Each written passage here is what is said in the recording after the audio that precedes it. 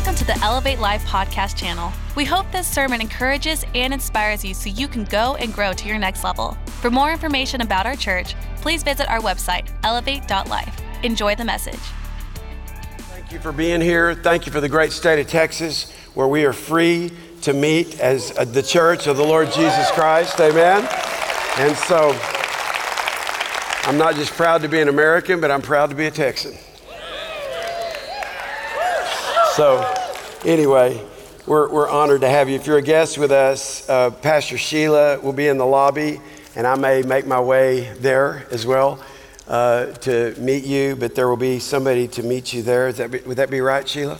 It's a special room setup, yes. We have a special room for you as a guest. So let's jump into this. We're talking about the possible life, how to live impossible in an impossible world. How to live impossible in an impossible world. Our key scripture for 2021 is Luke 1:37. For with God, nothing will be impossible. Can you just say that with me? For with God, nothing will be impossible. I wrote a poem because bottom line is God speaks to me through rhyme. What's crazy is way before I started this church, I'm talking about back. In 1987, from about 1987 to 1989, I preached in rhyme. Everything rhymed. And Pastor Sheila said, are you ever going to grow up and not have to have everything rhyme? Like, we're having a nursery rhyme here, you know. So, but anyway, seriously, she would never say that, would you, Pastor Precious? Because she loves the poems I write her. Thank you, son. Did you hear Josh? He goes, oh, that was sort of, I don't know what that even is right there. But anyway, I want to read this to you. Thank you, son, for that outcry. Okay, the possible life. How many of you want the possible life rather than the impossible life? Come on, y'all. The possible life is possible not based on what you can see. It's not possible because there's something so special about me. What is possible is not based on what has been in my past or what is right now in my present. What is possible begins with His presence. His name should be called Wonderful Counselor, Mighty God, Everlasting Father, Prince of Peace. Because of who Jesus is, all darkness has to cease. Amen. In His presence is fullness of joy. Every work of the devil He came to destroy. The possible life is possible not just because I say it is. All things are possible when you know you are His. He is for you, so whatever is against you will fail. When God is with you, you will always prevail. No weapon formed against you will be able to hold you back. With the everlasting Father, you shall not lack. God withholds no good thing from those He calls His own. What is impossible for man, God makes possible from His throne. The possible life is possible when in my life I put God first. His super is added to my natural to break off every curse. God's power makes the possible possible when His hand is on my life, when I love, not hate, when I'm willing to fight the good fight. Possible doesn't just happen because I think I can. I must trust Him with all my heart and on His promises take my stand. His promises make possible what is improbable to the natural eye. When all hell is breaking loose, all heaven is drawing nigh. A good place for an amen.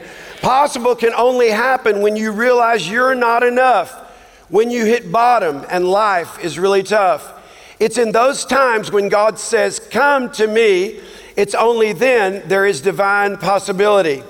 When you feel like you don't have the answers and life's light grows very dim, God wants you to know He cares for you and only He can help you win. Our job is to believe that there is nothing that God can't do. With God, all things are possible because God is for you. The possible life is possible when you know God works all things together in every season on your behalf. He makes good come from evil and right come from wrong when you're walking in His path. With God, nothing will be impossible for those who believe. whatever you think is possible with God, come on y'all, you will achieve. Let's put a big hand clap on that for the glory of God, amen? So I'm gonna jump into this because there is a big, what I call elevated thought. This is Elevate Life Church, where when you elevate your thinking, come on, you elevate your life. So here's the thought. For all things to become possible on the outside, all things must become impossible on the inside. So whatever it is on the outside that you believe is possible, it must happen on the inside of you first. And what's so significant is that there's a lot of people that never understand how important your inward man is. In fact, if you are married, just raise your hand, don't be ashamed.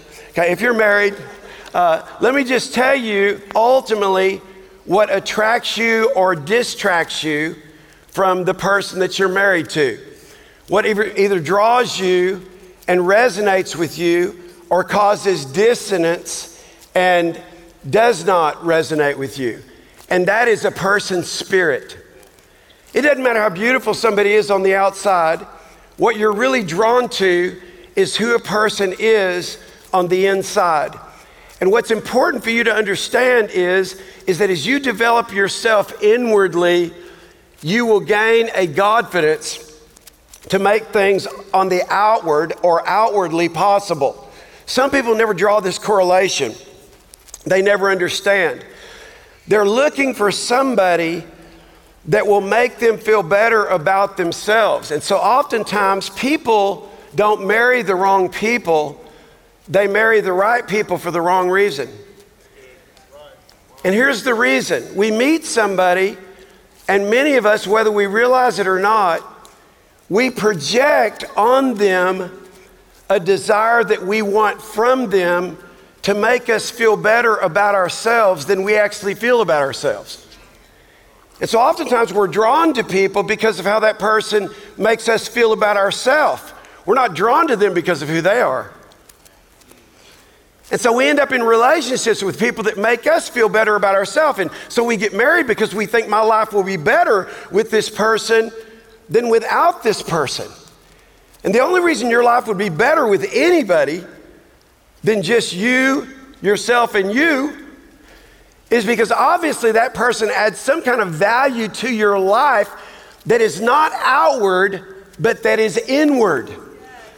So again, the title for the message is How to Make the Impossible, well, let me look exactly what it is. How to live impossible in an impossible world. If you think in your mind and your heart that something is impossible, it will always be impossible on the outside.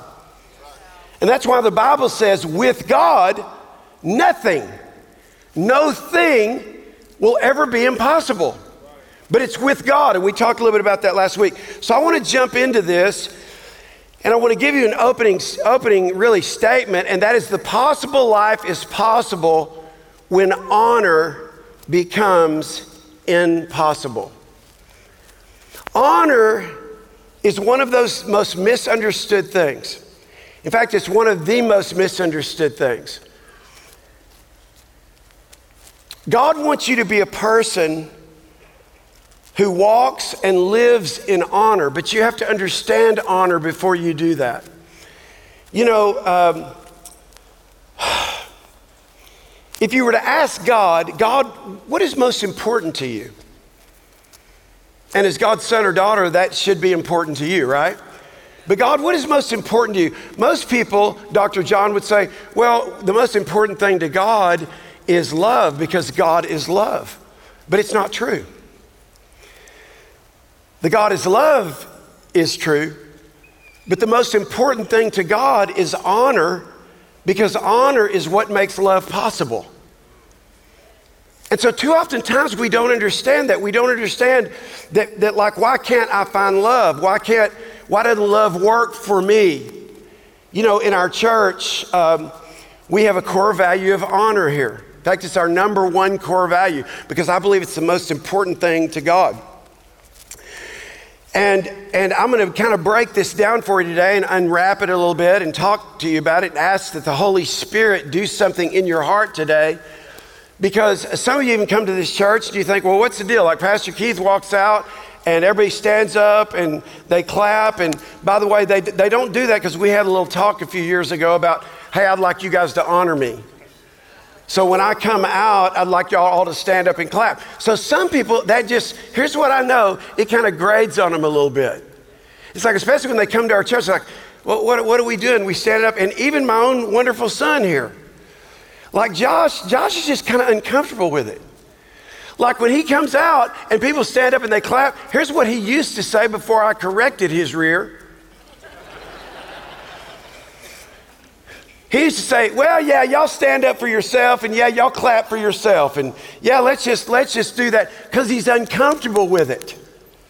And one of the reasons he's uncomfortable with being honored is because truly he's an introvert. He's like, I don't want y'all to ooh and goo over me, or it's all about Jesus. And all that. And I think it's sweet and I think it's wonderful. But I told him one day, I said, Josh, listen, I said, this is a house of honor. And I said, I don't ask people to stand up for me. I don't ask people to clap for me, but this is a house of honor. In fact, the Bible says in 1 Timothy, the 5th chapter, that the elders, the one who teach you the word of God, deserve double honor. But the problem is so many people do not even understand honor. And let me tell you why they don't understand honor. Because there's so much dishonor in our world. In fact, what's wrong right now in the United States of America in particular, but particularly in the world, is it is not a black issue. It is not a white issue. It is not a Republican issue. It is not a Democrat issue. There's a reason that Washington, D.C. right now looks like a third world country with fences everywhere. And it's not because of Trump, and it's not because of Biden, or it's not because of this or because of that. You know what it is? It's a spirit of dishonor. And when there is dishonor, guess what? Dishonor begins to eat and whittle away at people and who God created people to be. That's what, when you turn on the news, that's what you're going to see. Why? Because dishonor is everywhere. And dishonor is not a Republican thing or a Democrat thing. Dishonor is a spirit. And let me tell you why you don't want to be a dishonoring person. Because whatever you sow is going to be what you reap. So I have news for dishonoring people. I don't care which side of the aisle you're on. I got a word from the Lord this last week. I came out and I told Pastor Sheila, the problem with people who don't know the Bible is they do this stuff and they don't understand that there are consequences to it.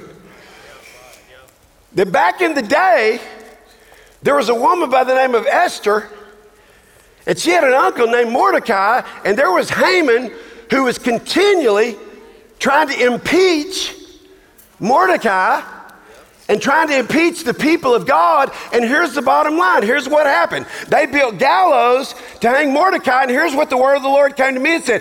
Whoever's going to build the gallows, they're going to be the ones that hang on the gallows, not the person that's trying to hang somebody else. So listen, I'm not talking politics right now. I'm telling you, here's the principle. If you're that kind of person that's always dishonoring people, what you sow is going to be what you reap. This is what makes honor so important. This is what makes honor important in our church, because we're not just a church. I didn't start this church 21 years ago because I thought Frisco needed a church. I didn't start a church because I didn't have anything better to do with my time. I started a church, first of all, because I'm absolutely insane. Some of our guys who are here, they're original 21 years ago. Chris Schaefer on the front row, Scott Uncleback, Darlene Uncleback here on the front row. I shared this with some of our mighty men yesterday. The month I decided to start a church, Pastor Sheila and I, that month in October of 1999, personally made $650,000 in that month, not that year, in that month. And then I felt like the Lord laid it on my heart to start a church. Yes, I started a church because I'm absolutely insane. You know what? You know why I started this church? Not to have another church, Dr. Bozeman.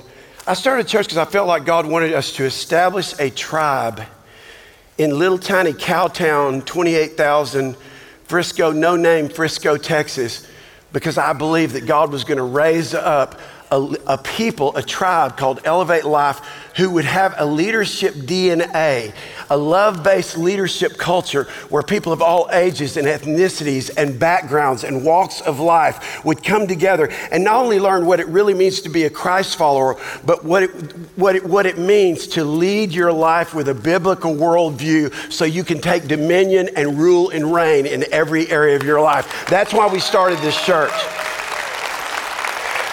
I didn't start this church because I need money. I didn't start this church because I didn't have a job. I didn't start this church because I was called to ministry.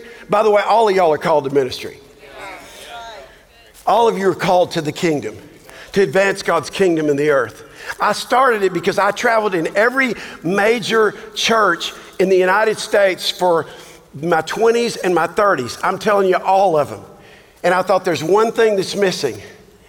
And it's a church that emphasizes a leadership DNA. And I felt like it was one of the most desperate needs in the body of Christ. Leadership is the hardest thing you will ever do in your life, and it's the most important thing you'll ever do. And there's got to be a place that you learn it. And there's got to be a place that you can see it and that it's modeled. And it's not just theoretical, and it's not just transactional, but hopefully transformational. It has the power to change your life. You see, the truth is, if you can lead yourself well, you can lead one other person. If you can lead one other person, you can lead a team. If you can lead a team, you can lead an organization. If you can lead an organization, you have a chance to leave a legacy for the glory of God. So these are the things that are in my heart. So honor became our primary core value. And the reason it became our number one core value is because I believe that the possible life is possible when honor becomes impossible. Some of you are looking for a church that identifies with your race. Some of you are looking for a church that identifies with what you believe. And if you're looking for a black church or a white church, this is not it. If you're looking for a Republican church or a Democrat church, this is not it. If you're looking for a church that emphasizes the kingdom of God, then you're in the right place. And we will address issues along the way. But the reality is this. Is that you got to understand something. We're a part of a greater kingdom than the country of the United States of America. We're a part of the kingdom of God for such a time as this to bring his kingdom from heaven to earth. That's what God's called us to do. And that's what we're striving to do, as imperfect as we are. That's what we're striving to do. So 1 Chronicles 4, I'm about to read one of the most inspirational passages of scripture that you could ever hear. Y'all ready?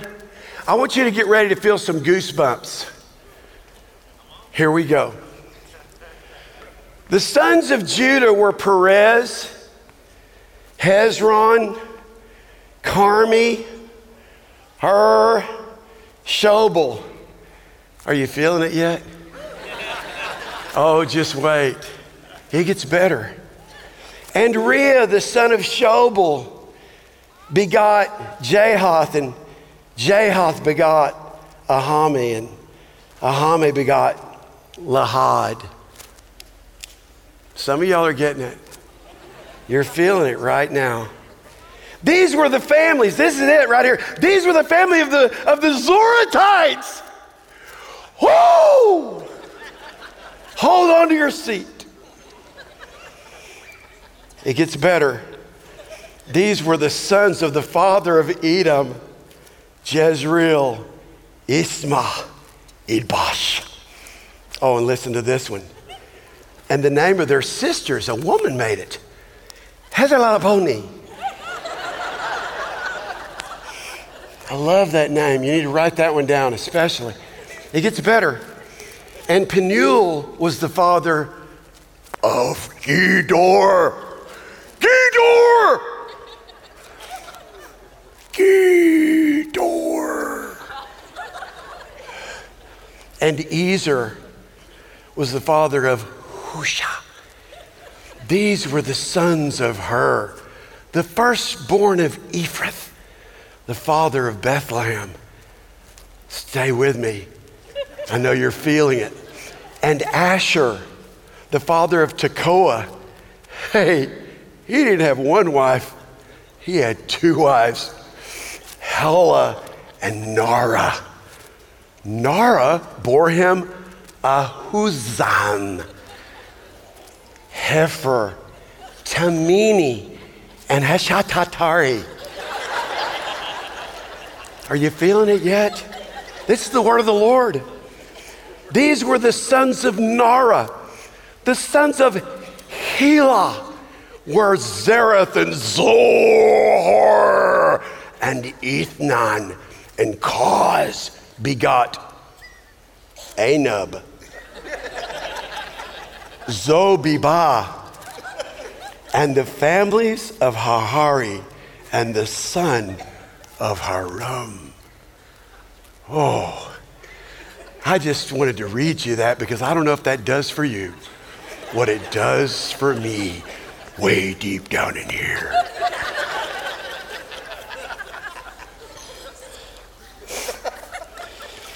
In the book of 1 Chronicles, there's 500 names that are listed. I just read you the first 8 verses that I know you want more. You want more, but I'm going to stop. I just read you 44 names that I know some of you right now are just like,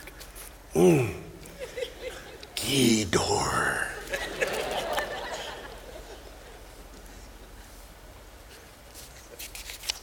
All of a sudden, we get to the next verse. Now, Jabez was more honorable than his brothers, and his mother called his name Jabez, saying, because I bore him in pain. And Jabez called on the God of Israel, saying, O Lord, that you would bless me indeed and enlarge my territory, that your hand would be upon me, that you would keep me from evil, that I might not cause pain. So the Lord granted him what he requested. And then the names start again. Why in the world, in the middle of 44 names and 500, would God say, I want you to stop and I want you to hear about one of the brothers in one of the families in this tribe of Judah? You see, why would these names be listed? First of all, let me just give you a little side note here. Because our Lord and Savior, our risen Lord and Savior, the one who came, lived a sinless life, who shed his blood on the cross for your sins, who took 39 stripes on his back, and by his stripes we are the healed. He came from this tribe. And so when these names are listed, it's like a wonderful movie that you watch, and when the movie's over and the screen goes off and all of a sudden the names begin to scroll, everybody gets up and leaves. But that great movie would have never been made if it hadn't been for every name that's on those credits that made that movie possible. So I took a little time to read something that seems like it's a little boring, but you see, these names are proof that there's not only a tribe called Judah, but there's a Savior called Jesus who came from the Lion of the tribe of Judah. And in the midst of all these names, it was God, it's his word that he said, I want you to stop at Jabez. Because his name deserves more than just to be read. He was more honorable than all his brothers. Wow. Can I just tell you again, that everything the possible life has to afford you because of Jesus is impossible before it's outwardly possible. And how does that happen? By honor. The word honor is used 240 times in the Bible. The etymology of honor in the Old Testament is kabod. It literally means the weight and glory of God. In the New Testament, the word tamao means to prize or to ascribe value, to see as precious and valuable as one who sees himself as a person who's valued by others. Why is there so much dishonor in our world?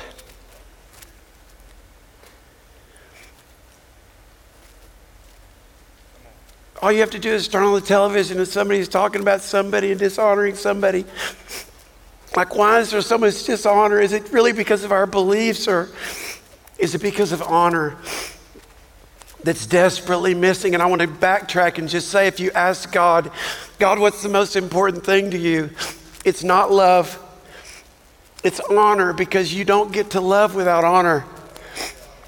And God says, I want you to learn to honor other people because I want you to be honored. I don't want you to dishonor people that are different than you. And the people that you're going to love in your life, it's going to be because from the inside out you have honor. I started calling Sheila precious a long time ago because I'm so honored that I get to do life with somebody like her. So I couldn't just go with what her parents named her. I had to give her a name. And around here, she's become Pastor Precious, and now her grandchildren call her Precious, because you see, when you ascribe honor to somebody, she used to tell me, she goes, I don't know if I want our grandchildren to call us Precious. I don't know if I deserve that. I said, oh, yes, no, yes. You do deserve that. She goes, I don't know. I don't just feel precious, but I'm just telling you, not only is she precious, listen to me, but you're precious. Like wherever you are in your journey, you're precious. And when you know that you're precious and when you know you're valuable, can I just tell you something? It will be very hard for you to speak in a dishonorable way about other people because of how you see yourself. And that's why God wants you to have honor.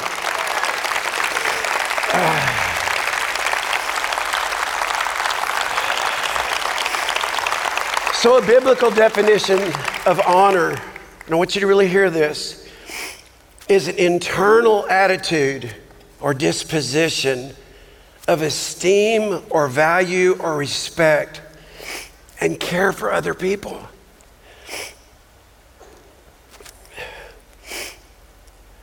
So Chuck, have you got something for me? Thank you.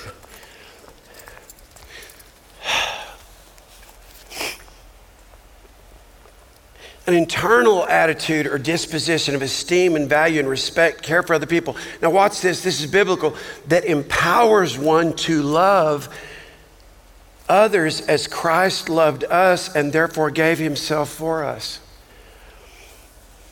It is a disposition, internal, of excellence that empowers you to bestow excellence on other people. That's one of the reasons I coach. This is our mastermind week coming up. And for the first time, we're offering a Zoom call to just try to get people in the pipeline that need coaching and need help. And so we've gotten response literally from people all over the world. That I feel like one of the unique things that God has put in my heart is, and that he's given me a gift to be able to do, is to see excellence in people. It's like to see something in somebody and then to draw that out. And eventually, if I can see the value in them and maybe even help them think about some things they're not thinking about, or think better about some things that maybe they need to think better about, then maybe they can be monetized for that. Maybe that can be something that's valued in the future. So that's one of the things that I do. And so again, just as a side note, if you're interested in that, we're trying to just leave that as open as much as we can. We really, really are almost completely full. But this week I told David, I said, I want you to set up in the lobby. And I said, we're gonna offer it again for people who really do want to grow, because here's the thing. Excellence is something that, first of all, it has to be inside you. What is excellence? What's a definition of excellence? The best.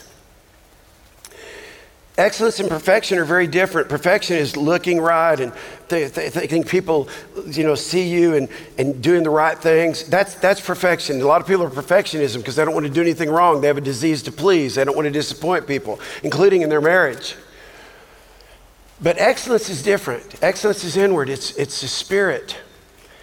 And so somebody's got to see that in you. Somebody's got to bring that out of you. I encourage everybody to have a coach. If a guy like Tiger Woods had 3 coaches and arguably is the greatest golfer of all time, and was a way better golfer than his coaches. Do you know that everybody I coach, Dr. Elisa is here.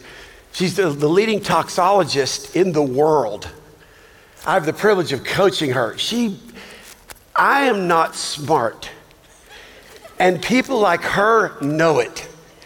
It's like, she goes, now I'm paying you, why? But the truth is, she's investing in herself. And what's amazing is somehow God uses my butter knife to sharpen her Ginzu.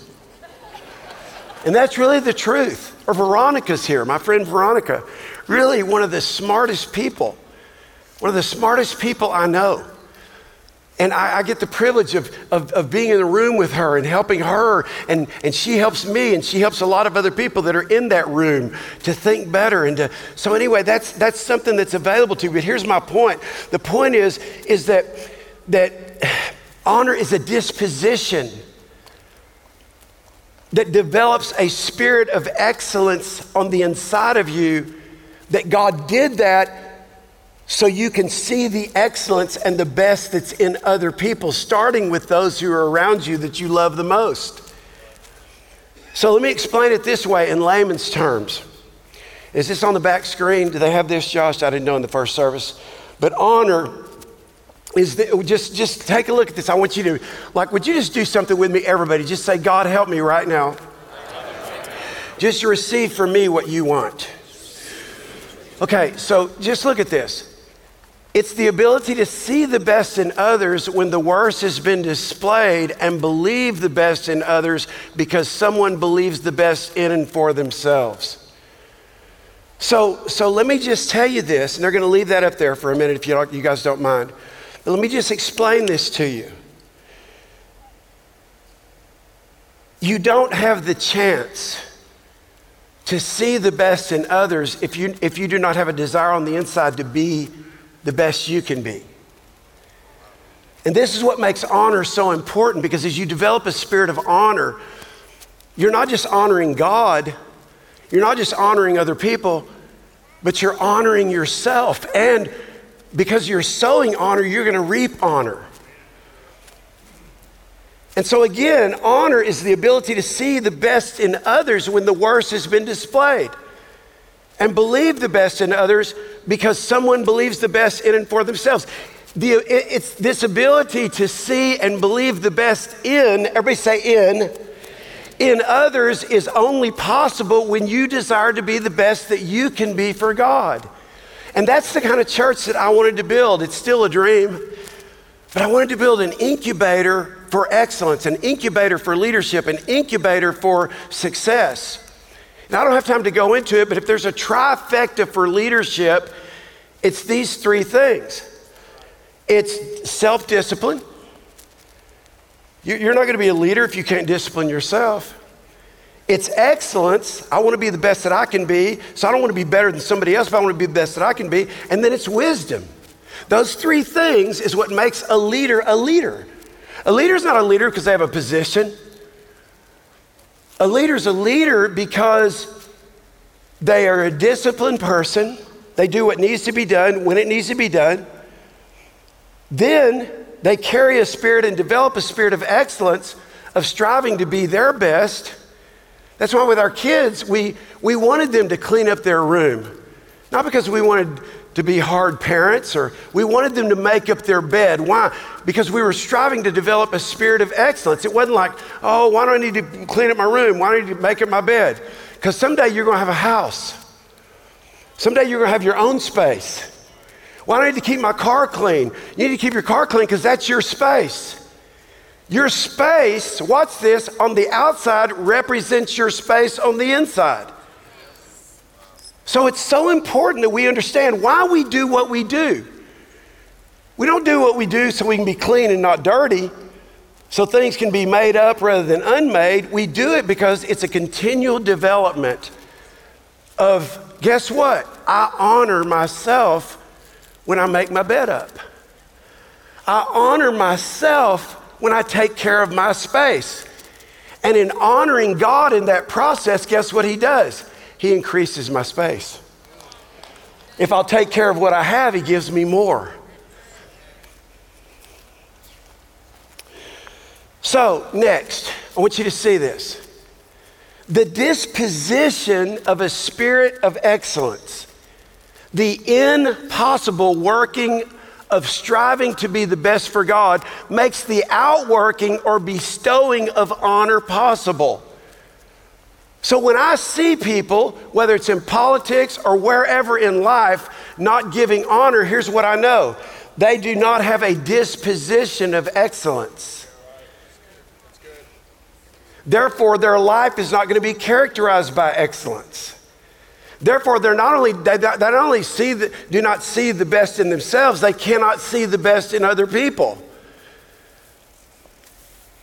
And some of the most dishonorable people that you'll ever see or witness are people that are they don't even realize why they're so frustrated.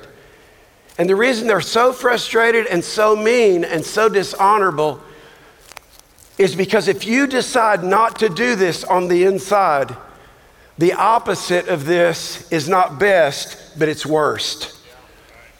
So again, therefore, one's disposition, the unseen inward constitution of one's mind, will, and emotions that forms one's internal attitudes. So let me stop right here and say this, okay?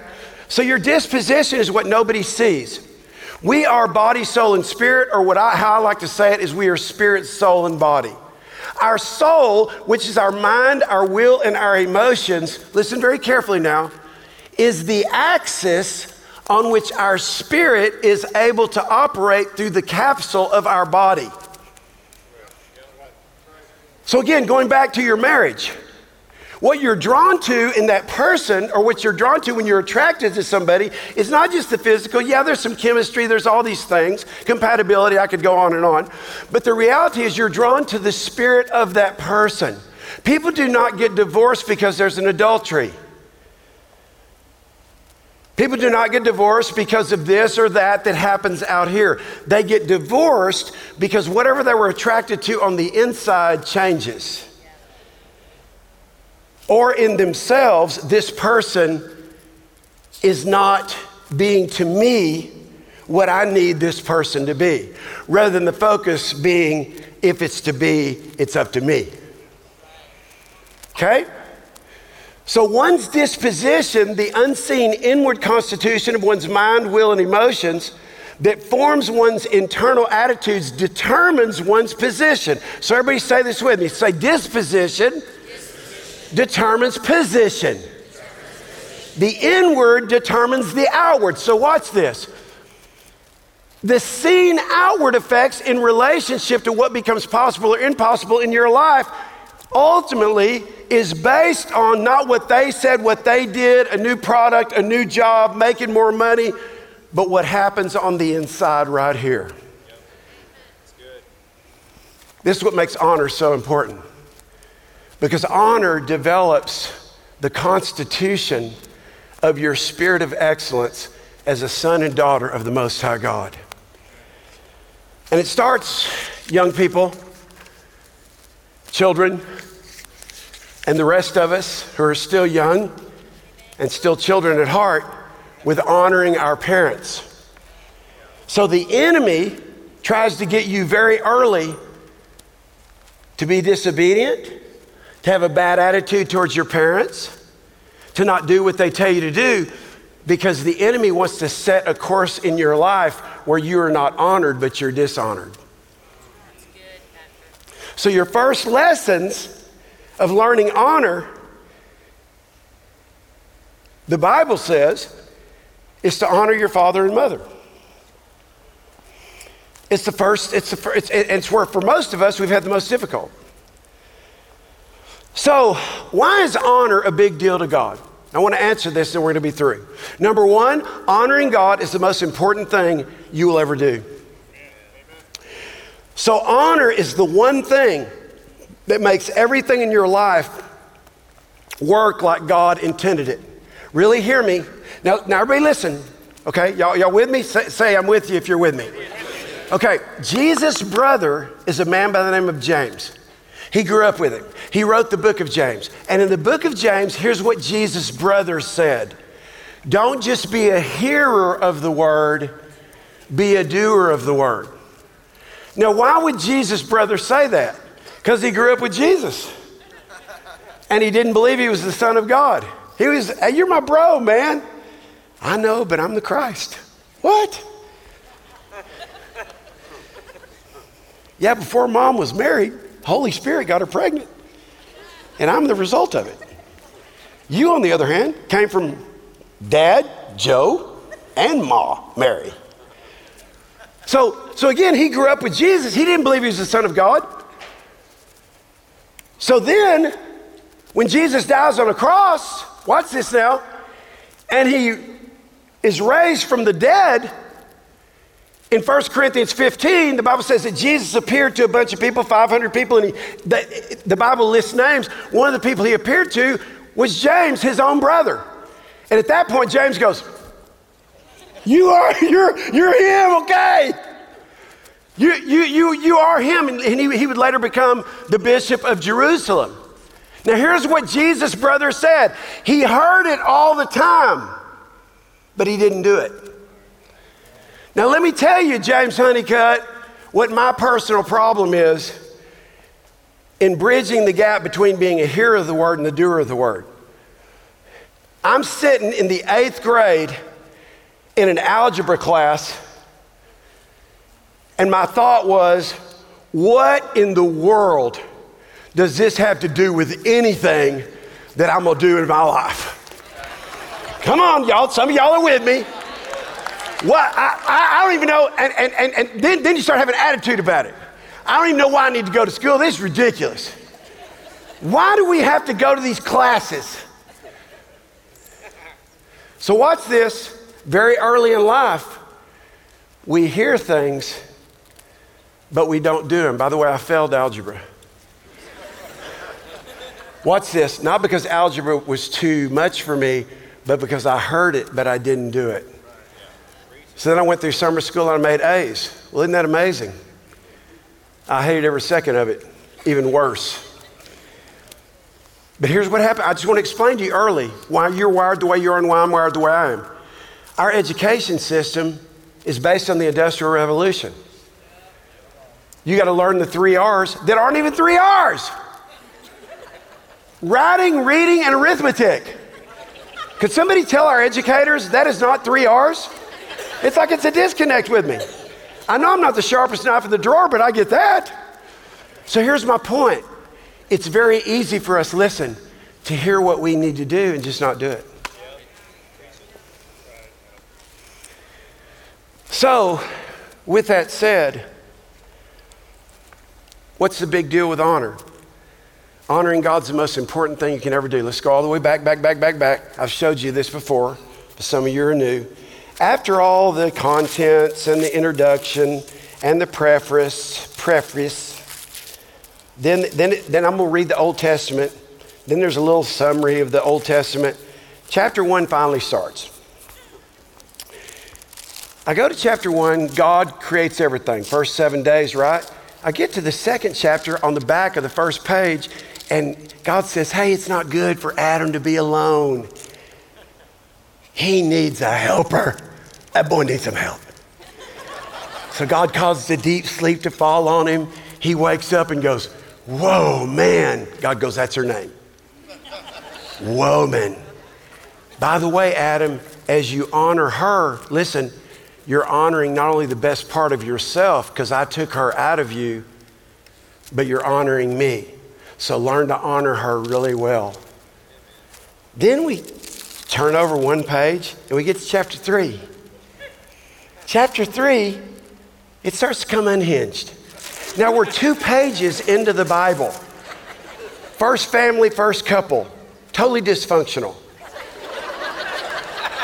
They have two sons that want to kill themselves. One of them eventually does kill the other one. This is how God's kingdom started.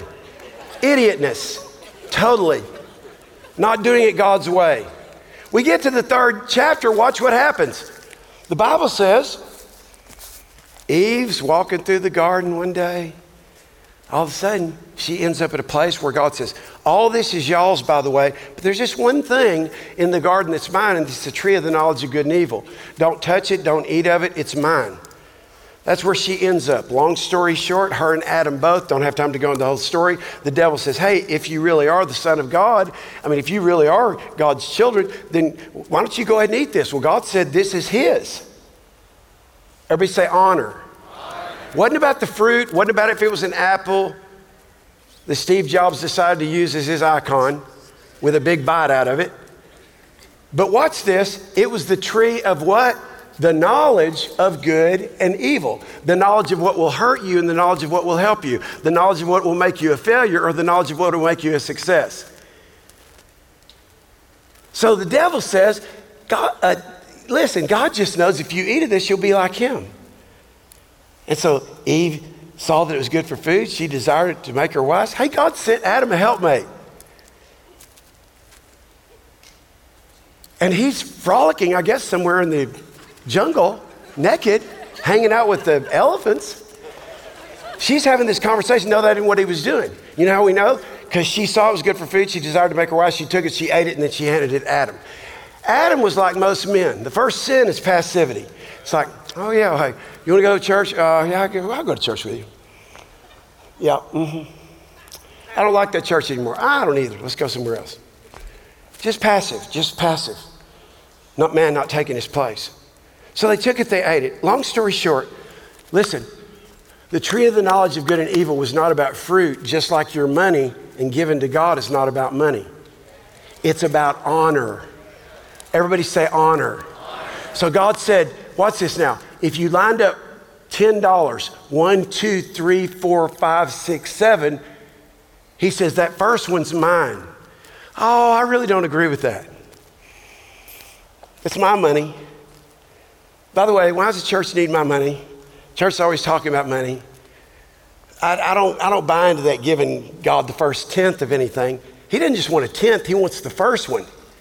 Yeah, but I don't really agree with that. And so we kind of live like this. And some of us in the kingdom, been in the kingdom a long time. Sometimes we do it, sometimes we don't do it. And then some of us don't do it at all.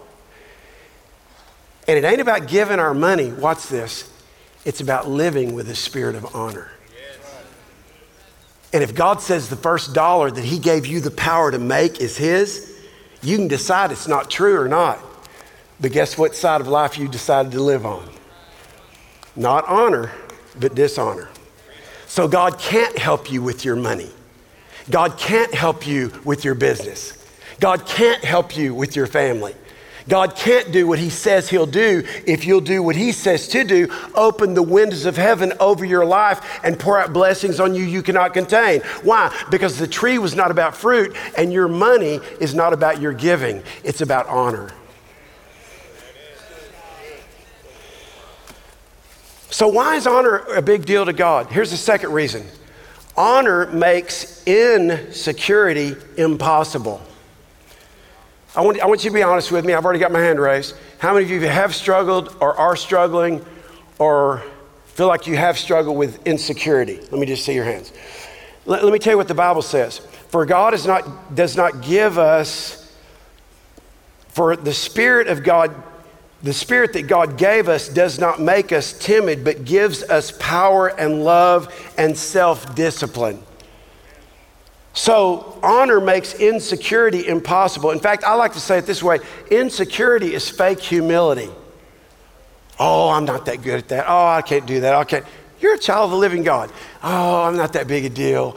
Oh, it doesn't really matter. Oh. And then people who don't deal with their insecurity end up being the most offended people in the earth.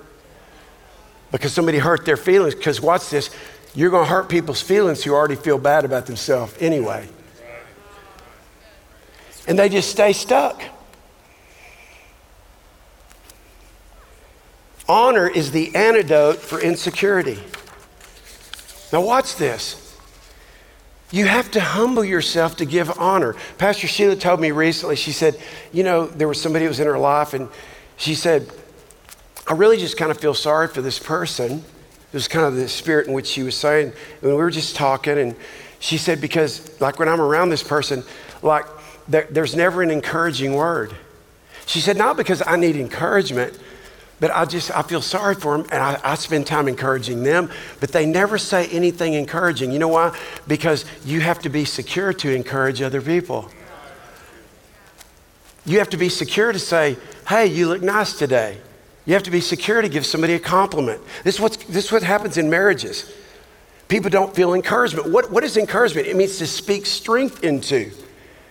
And so oftentimes, because people don't feel good about themselves, watch this, how can they make somebody around them feel good about themselves?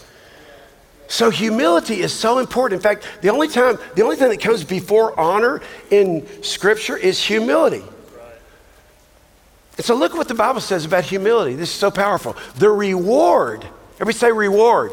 The reward for humility and fear of the Lord or honor is riches, honor, and life. Let me prophesy over you in 2021. Riches, honor, and life are coming into your sphere in the name of Jesus. Come on.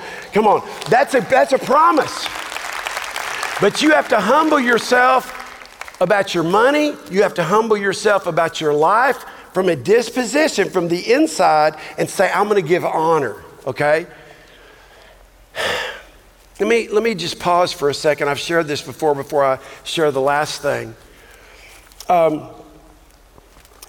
Where's my little Keela? She's not in here right now. Okay. So she just had a baby, and anyway, so Keela, if you're listening, I get it, but it's all right. So she's here somewhere, smoking a cigarette and taking care of her baby. That's what I always say about people. That's what Vicky does. She'll go to the service and beat a weed and then come back in. Anyway, so I'm just joking. But listen, some of y'all know this story, but let me be redundant for a minute. So some of you know I traveled 40 plus weeks a year when I was in my 20s and 30s. And I would leave on Saturday and come back on Thursday. And sometimes I got to take my family with me on ministry trips. And Dr. John Bozeman hosted our team Strike Force at his great church in Lake Charles. And I would come in on Thursdays. I'd seen my family a lot of times all week long. I would get there very early. And so I was trying to sneak in on this one Thursday morning so I wouldn't wake people up. All of a sudden, from around the corner, I could hear these little feet. And Keela comes around the corner and she goes, by the way, every man, ladies, let me just pause for a second. If you can just do one thing, sometimes when you see your husband just go, I melt every time you look at me that way. That's an old church song. Anyway, so just every once in a while, I'll give him you just took my breath away. You'll like melt him. You will have him eating rice out of your hands. As if that's a thing. I don't know where that came from. How about putting diamonds on your fingers? That sounds better. That sounds better than eating rice out of your hand. Just every once in a while, give him a.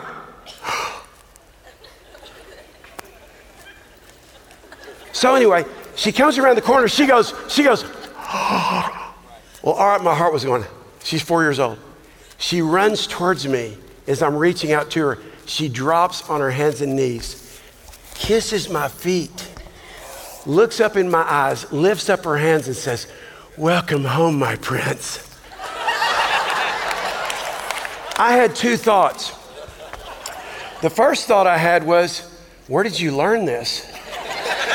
The second thought was, your mother needs to learn this. So I go, Keela, come here, baby, come here. I go, listen, I want you to go get your mom and do exactly the same thing. She goes, okay. She runs out. All of a sudden I hear her say, Mommy, are you watching? You watching? I'm thinking, yeah, Mommy, are you watching? Yeah. She comes up, looks over to Mom, kisses my feet, the whole thing. Welcome home, my prince. So I look at Sheila and I go, man, where did she learn that? She goes, I don't know. I said, well, just so you know, I think that's a proper greeting. I just, like, heretofore. she started laughing and walked over and gave me a kiss and said, "What would you like for breakfast?" And it never really stuck with her. But for Keela, 4, 5, 6, 7, 8, 9, 10, 11, 12, 13, 14, 15, into her high school years, every time she saw me when I came into the house, she did that. And I'm telling you, so I got to tell on her a little bit. Sorry, Keela. So here's what happens in a marriage, and here's what happens in life. When somebody does something like that, and you really like it, why not have that forever? Right? Like when you got married. Here's another old church song. Do what you did when you did what you did to me. Oh yeah. Hymn number 123. Do what you did. Jermaine Jackson's only hit song. When you did what you did. I'm going old school, some of y'all know. You know what happens in marriage? We stop doing what we did when we did what we did. And we allow familiarity to set in. And all of a sudden the spark, or another church song, the thrill is gone, baby. And we can't figure out why the thrill goes. And the thrill goes is because we stopped doing what we did when we did. That helped that person see what was really in our spirit. And somewhere along the way, we think, oh, that doesn't matter anymore. So I didn't just walk in, I kind of knocked, and then I stuck my head through the door of Keela's office here this week.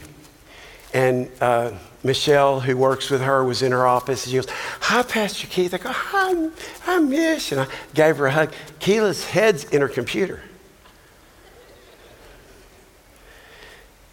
And so I walked over to her desk. She's still not looking at me. She goes, "Hi, Dad." Still looking at her computer. I go, "Keela, I'm your father, still. And when I come in the room, you stand up and you look me in the eye and you give me a hug and you give me a kiss." She goes, "Ah." She laughs like that. She goes, "Oh, okay, Dad." I thought,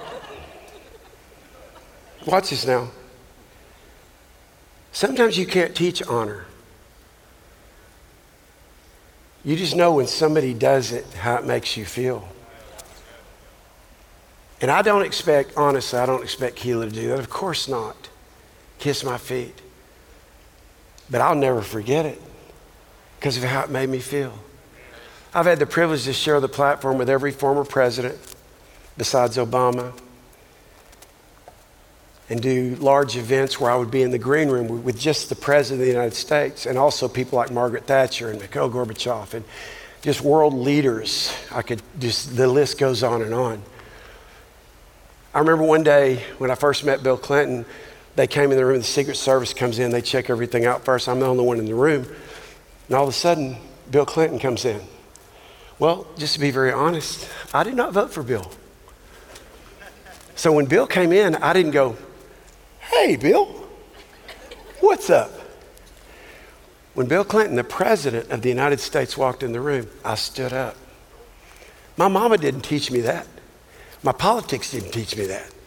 When he walked in the room, he is the President of the United States. And I stood to my feet, and then I met him. And before that day was over, I had his hand in my hand, him asking me to pray for him, and me putting my arm around him, because the honor and saying, "You're not just from Hope, Arkansas, but God has called you, even after the presidency, to bring hope to the world. I don't know how you're going to do that." He said, "I need you to pray for me so that I can do that. That's really what's in my heart." You see, here's the truth. The truth is honor. Here's the last thing I want to tell you. It breeds honor.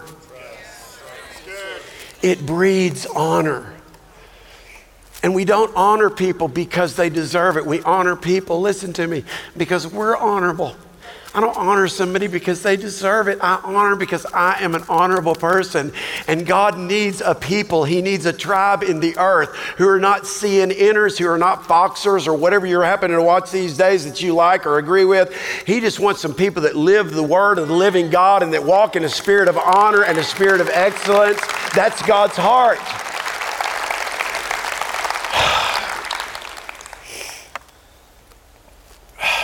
So Jabez, 44 names, and all of a sudden God says, stop, talk about him. What did he do to be more honorable? Look at the screen.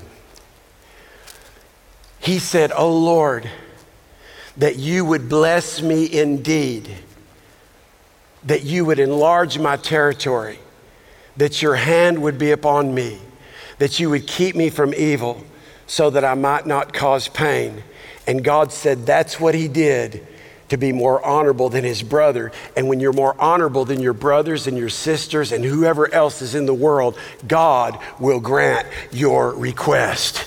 And so you know how I want to end this service? Listen to me. Here's how I want to end this service. And I'm going to give you a challenge that from heretofore in 2021, that you would pray this prayer with me every day. Oh Lord, that you would bless me, that you would bless me indeed. Indeed in the Hebrew is exclamation, exclamation, exclamation. That you would bless me, not just a little bit, God, but that you would bless me a lot. Because God, I don't just want you to bless me for me, but I know you're looking for conduits. You're looking for conduits of blessing in the earth. So God, I'm asking for you to bless my life. I'm asking you to bless my family. I'm asking you to bless this church. I'm asking you to bless my finances. God, I'm asking that because I know that I will be a blessing to other people. So I don't apologize for asking you, God, bless me and bless me a lot. I'm going to challenge you this year, in the year of possible, that God is going to bless you a lot. Not because you're perfect, not because you're making all the right decisions, but God is going to stop and he's going to see a person of honor that says, God, you know what I'm struggling with. You know the parts of me that aren't right. But in spite of that, God, would you bless me? Would you bless me? Not because I deserve it. But you see, the more honorable piece is regardless of myself and my sin, and regardless of where I am in my journey, God, he distinguishes me to you. If I see you as God, and if I want your blessing. And oh, by the way, God, would you enlarge my territory? Everything that you've put in my hands, my sphere, God, would you enlarge it for your glory? Oh God, would you put your hand on me? God, would you put your hand on me? And God, if you'll put your hand on me, would you please keep me from evil so that my life doesn't cause pain, but my life adds value and my life gives gain wherever I go. And if we'll pray a prayer like that, I believe this, and God put this on my heart. In 2021, whatever has been impossible for you is going to be possible because you're going to begin to honor God with your life. Again, not because you got it all together, but you're honoring God enough to say, God, I honor you as God and I need your blessing. I need your blessing. Would you just tell him that in your own life right now? God, I need your blessing. I don't just want you to bless me, but I want you to bless me indeed. Come on, pray that. I want you to bless me indeed. God, I want you to enlarge my territory. God, whatever you've put me on the earth to do, would you enlarge it? I can't do it on my own. God, enlarge my territory. God, would you put your hand on me? Come on, ask him right now. Just say, God, put your hand on my life. I don't deserve it. God, I don't deserve it.